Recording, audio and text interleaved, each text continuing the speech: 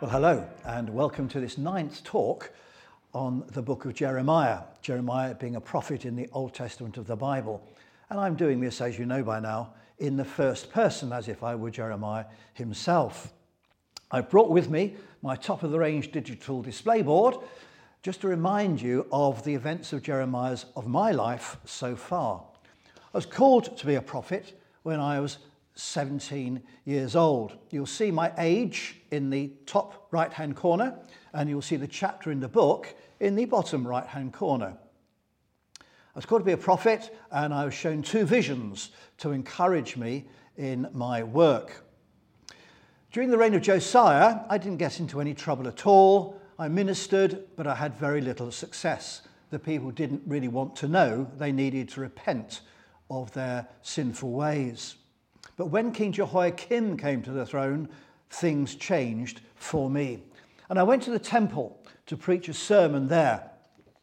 It did not go down well, and I was put on trial. I was beaten.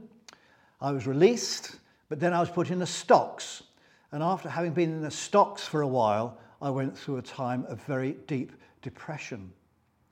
During my ministry, I did a number of signs, prophetic signs, to demonstrate to the people what I was trying to tell them through the Word of God. The first sign that I did was to buy a linen belt, brand new belt, which I stuffed into some rocks, and I left it to go rotten through weathering. And when I came back to it, of course, it was of no use. And this was a sign to the people that they had been in the hand of God, and he had adopted them and bought them, and he loved them, and they were following him, but they'd gone wrong, they'd gone bad. They had reverted to Canaanite ways and had abandoned the worship of the Lord. Then I went down to the potter's house, and in the potter's house, I saw the potter throwing a pot, but it was going wrong, and he squashed it and started again. And this was a symbol of the fact that the Lord was going to start again with his people. The second time I went to the potter's house, I bought one of his pots. And then I took it down to the valley of Ben Hinnom, which later became known as Gehenna or Hell. And there I smashed it. And this was another prophetic sign demonstrating to the people that God was about to smash the kingdom of Judah because of its rebellion.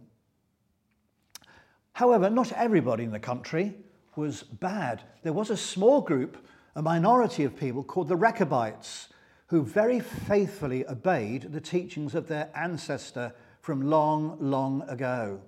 And I thought to myself, these Rechabites are more loyal to their ancestor than my people are to the Lord himself. And I realized that the Lord was going to enter into a new covenant with his people. He was going to set up something fresh. He was going to have a new relationship with his people, whereby the people would want to follow him, and indeed they would.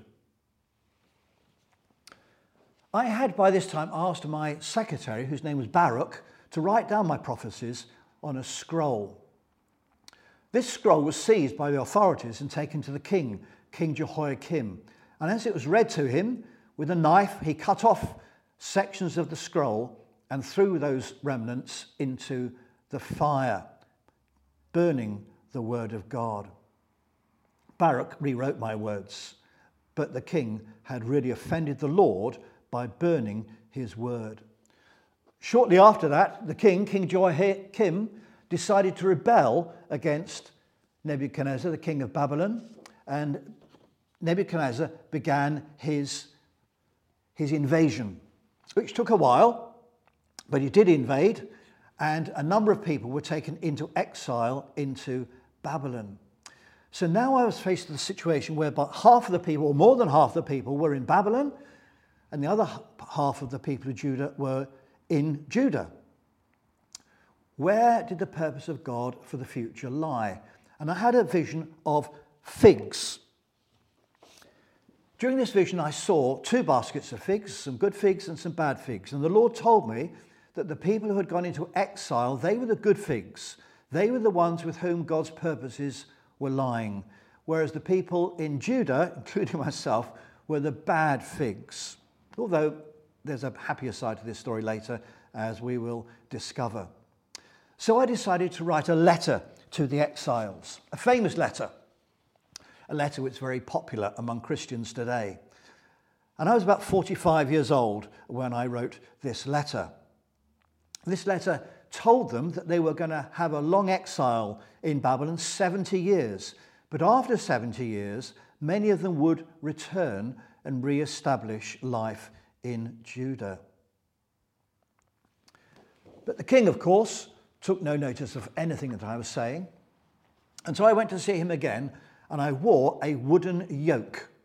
And this was a sign that he had to submit to the yoke of the king of Babylon, Nebuchadnezzar. Of course, the king took no notice of my teaching, and I warned him that if he did not obey the Lord, then the Lord would impose upon the people and upon him an iron yoke. Well, by now, Nebuchadnezzar is laying siege to the city of Jerusalem. But there was a lull in that siege, and during the lull, I was able to buy a field, which was an odd thing to do. Why would I buy a field during a lull in a siege when I knew the siege was going to be completed, that the city was going to be destroyed? The reason was this: it was a sign of hope. What I was telling the people was, times are going to get better. The exiles are going to return, and they're going to re-establish Judah as a country, and the city will be rebuilt, and temple worship will be restored. So buying this field was an act of faith on my part, showing the people could have some hope of a better future. However, while I was in the process of buying this field, I was arrested for desertion. And initially I was thrown into a dungeon, an underground dungeon where there was no light and virtually no food. And then the king decided I could be held in custody in the courtyard of the guard. And then his nobles came to him and said, "We want this Jeremiah ourselves. We're going to deal with him once and for all." And the king gave in and released me to them, and I was thrown into a cistern. This cistern was like a bowl in the ground with a tube cut out, whereby they squeezed me down this tube into this bowl where I was sinking in the mud. But a friend of mine, Ebed-Melech, went to the king and asked if he could release me. And the king said yes. He changed his mind again, you see. And Ebed-Melech was able to release me from the cistern. By this time, I was about 58 years old. The city fell. It was sure to. I had foretold that it would. I had warned everyone that the city would fall. And it did. And it fell when I was about 57 or 58 years old. Nebuchadnezzar came back, having seen off the king of Egypt. He returned with an iron fist in an iron glove to impose an iron yoke on Judah. The siege had lasted 2 years or more. But when it happened, it came with force. The city wall was broken through. You can find this in chapter 39 of my book. Zedekiah the king tried to escape, but he was captured and his sons with him.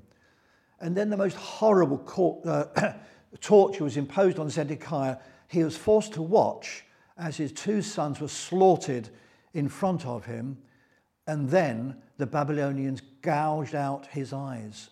So the last thing that Zedekiah ever saw was the death of his children. Then he was taken in bronze shackles to Babylon.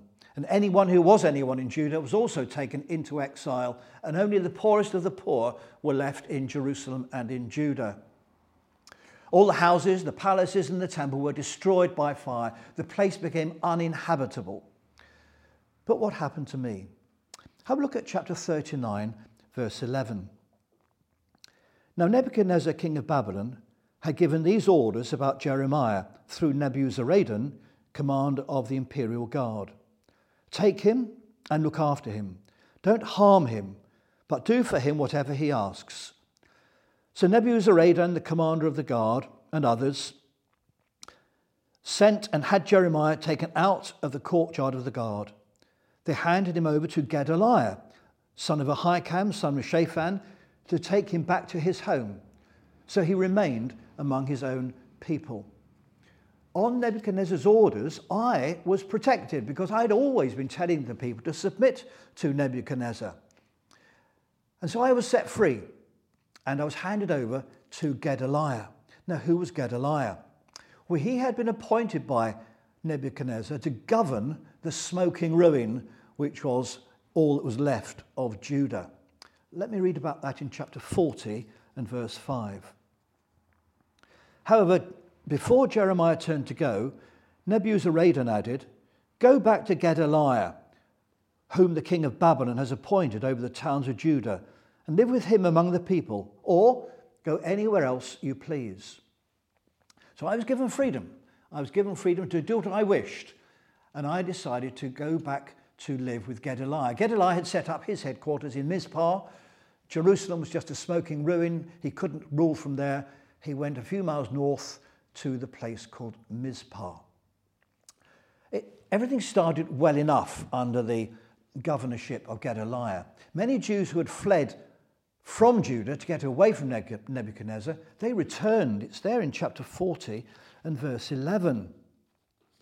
When all the Jews in Moab, Ammon, Edom, and all the other countries heard that the king of Babylon had left a remnant in Judah and had appointed Gedaliah as governor over them, they all came back to the land of Judah, to Gedaliah at Mizpah, from all the countries where they had been scattered, and they harvested an abundance of wine and summer fruit. So people were gathering again. People from the countries around Jews, came back to Mizpah to support Gedaliah and to help to rebuild the ruined country. But among them was an assassin. His name was Ishmael. Gedaliah was warned about this, but he took no notice of the warnings. And in chapter 41, we read of the murder of Gedaliah, which took place at a meal. Ishmael, the assassin with 10 men, came to Gedaliah in Mizpah at his headquarters, and they sat down for a meal together. But at a given signal, his men got up and they murdered Gedaliah. They murdered all the guests at this meal. And then they went on the rampage around Mizpah, killing anybody in sight, including Babylonian soldiers.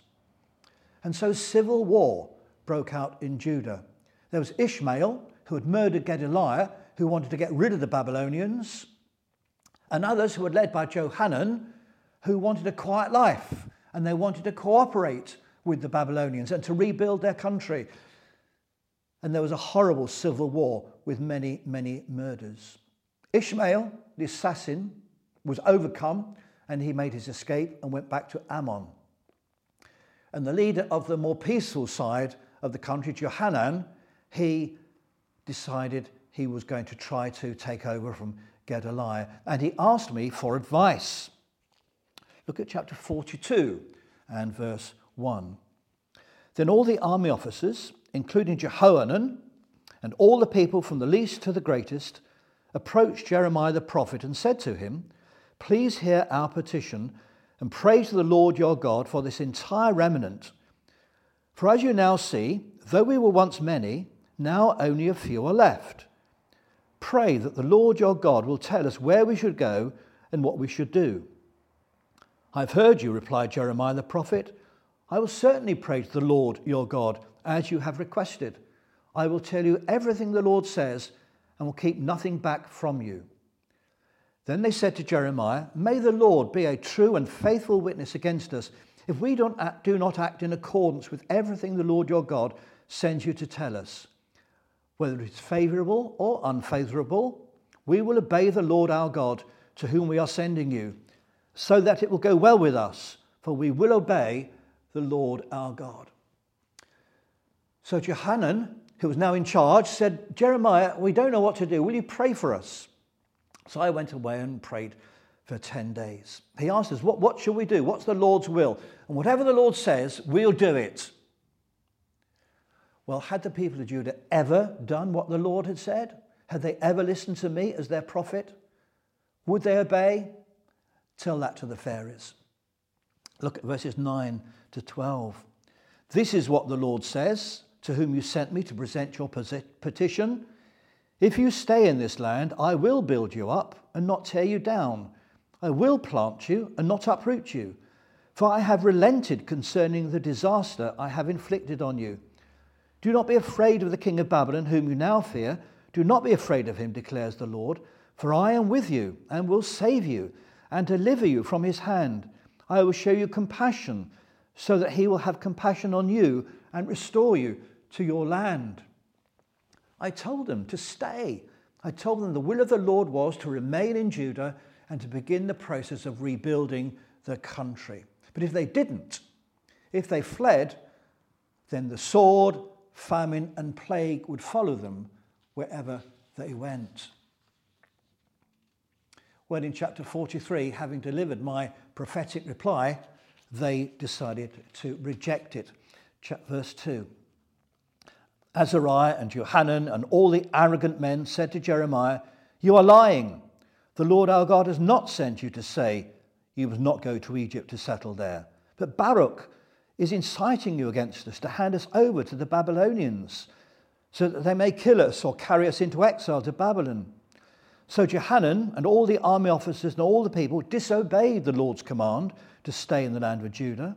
Instead, Johanan and all the army officers led away all the remnant of Judah who had come back to live in the land of Judah from all the nations where they had been scattered.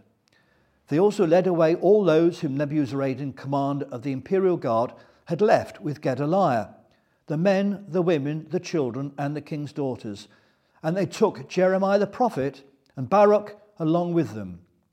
So they entered Egypt in disobedience to the Lord and went as far as Tahpanhes. They weren't going to obey the word of the Lord. The people of Judah never had. And they decided out of fear to reject my prophetic word and to flee to Egypt, taking with them as many people as they could, including me. I was kidnapped and I was forced to go to Egypt against my will, where I died.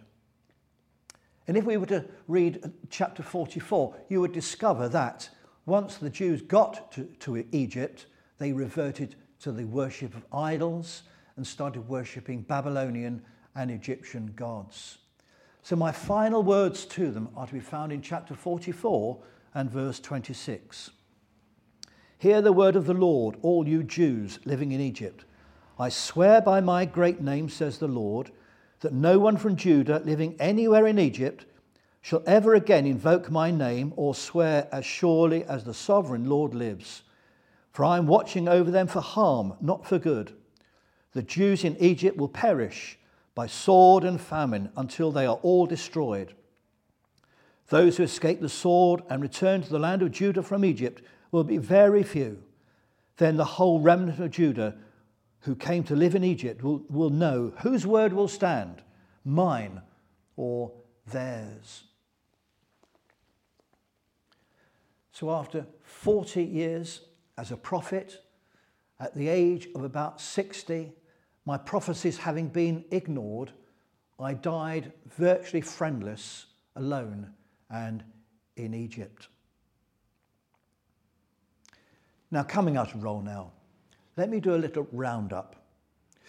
During these 9 weeks, we've scratched the surface of these 52 chapters. We've dipped into 39 of them, but some of them we've only read a few verses. I'm told that the book of Jeremiah is referred to 40 times in the New Testament, but we've referred to very few of those. But there's one which is very important, and it's in Matthew chapter 16. Do you remember when Jesus took the disciples to Caesarea Philippi, and he said to them, "Who do people say I am? What's being said about me? What are the rumours? How are the people assessing my work?" And the disciples said, "Some think you're John the Baptist, others say you're Elijah, and still others, Jeremiah, or one of the prophets." Now, I want you to ask this question. Why would Jesus have been identified with Jeremiah? You may want to stop watching for a moment and just to ponder that question. What is there about Jeremiah that reminded them of Jesus, or of Jesus that reminded them of Jeremiah? I can think of 14 similarities. Both were men, both were single, both were priest prophets. Now, in the Old Testament, you could be a priest and a prophet, and you could be a king and a prophet, but you were not allowed to be a priest king. But Jesus is our prophet, priest, and king. So priestliness and being a prophet were two characteristics of Jesus and of Jeremiah. Both of them were shocked at the sin and the disobedience of the people of God. And both of them foretold the destruction of Jerusalem. I've often read that to you from the book of Jeremiah, but let me read to you from the book of Luke. These are the words of Jesus about Jerusalem. As he approached Jerusalem and saw the city, he wept over it and said, "If you, even you, had only known on this day what would bring you peace, but now it is hidden from your eyes. The days will come upon you when your enemies will build an embankment against you and encircle you and hem you in on every side. They will dash you to the ground, you and the children within your walls. They will not leave one stone on another, because you did not recognize the time of God's coming to you." Both Jeremiah and Jesus wept bitterly over the coming destruction of the holy city. Both men were disbelieved. Both men were rejected by the Jewish leaders. Both men were physically beaten up by the authorities. Both of them experienced times of agonizing spiritual depression. Think of Jesus in the Garden of Gethsemane. Both of them were men of sorrows and acquainted with grief. Both of them were men who never gave up. Both of them were men who were subject to false charges in court. And both of them were taken somewhere they didn't want to go in order to die. Jeremiah was so like Jesus. He was so like Jesus in the things that happened to him, and he was also so like Jesus in his ways.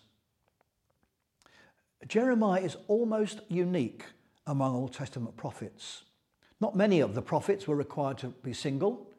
Not many of the prophets were beaten up and put in the stocks. Not many of the prophets were thrown into dungeons or cisterns. Not many of the prophets became so depressed they wished they'd never been born. Not many of the prophets were dragged away and kidnapped against their will and taken away to die. Jeremiah, almost unique in the things he suffered for the Lord, but also so much like Jesus in his character. Jesus and Jeremiah, they loved God. They hated sin. They were both tender men. Jesus described himself as being gentle and lowly in heart. They were both emotional men. They both knew how to weep, not just to weep, but to burst into tears and have broken hearts. But theologically, Jeremiah is the link between the Old Testament and the New Testament, between the Old Covenant and the New Covenant, because he said that a new covenant was coming, one which would be written on people's minds and hearts. A new covenant where everyone would know the Lord. A new covenant where everyone's sins will be forgiven, never to be remembered. And Jesus said, this blood, my blood, this wine, representing my blood, is the blood of the new covenant given for many for the forgiveness of sins. Jeremiah was one of the greatest of the prophets of the Old Testament, so like Jesus, both in his life and his experiences and in his ways. So thanks be to God for this giant of a prophet, this colossus of a spokesman of God. And thanks be to God for his son Jesus, who outshines even the glory of the prophet Jeremiah. Amen.